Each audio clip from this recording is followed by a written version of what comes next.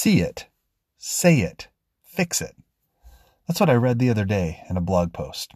It was actually talking about a famous psychologist who was doing really well with helping people with Formula One racing, as well as a professional team, another sports team.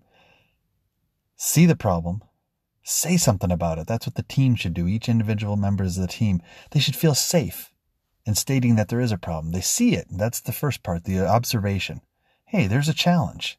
But then to be able to have the courage to say something, which stems from other people being willing to listen and to accept the criticism, if you will. Of course, the people that see it and then say something about it shouldn't just say, hey, someone else should fix this. The goal is the team fixes it. And then, of course, the third part is fix it. See it, say it, fix it. I love that. I think it's great. I wanted to modify it a little bit too, or add to it. It's important in teams and in families that, yes, see the problems, fix them, have the courage to fix them, the humility to want to assess and fix. But what about seeing the good in our members of our family, in our spouses, our children, and not just seeing it, but constantly saying it, saying the good that they're doing.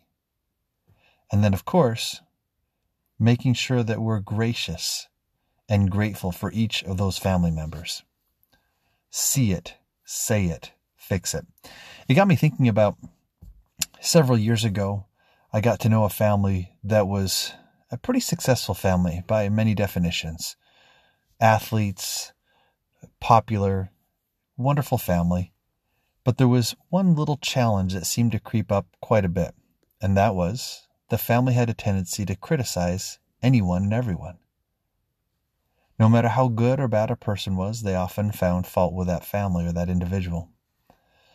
Years later, that family disintegrated, in large part, I was told, because of the naggingness, the challenges that they had with finding fault and many others.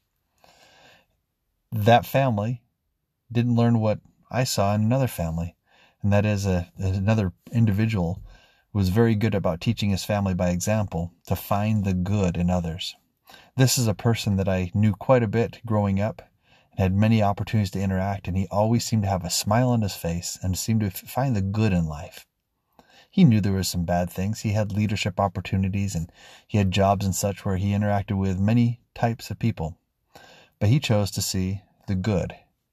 He chose to be extremely grateful. And even to this day, whenever I see something that he's written or hear something that he said, I notice that he is one who doesn't just see what needs to be fixed, or he's not just one that says what needs to be fixed, but rather he's one that sees the good, the gracious. He's the one to be grateful. At this time of the year, especially in the month of November, it's popular, common, typical to be grateful. And that is awesome. If you're like me, it's something where you're trying to be grateful throughout the year. It's kind of like during Christmas. It's wonderful to be focused on that what matters most. But the rest of the year, are you focused on Christ? During this Thanksgiving time of the year, and here in America, it's great to see where things can be done and improved upon. But I think it's just as important, and often to do this more frequently, to see what we're grateful for, who we're grateful for, and to make sure that we're saying it.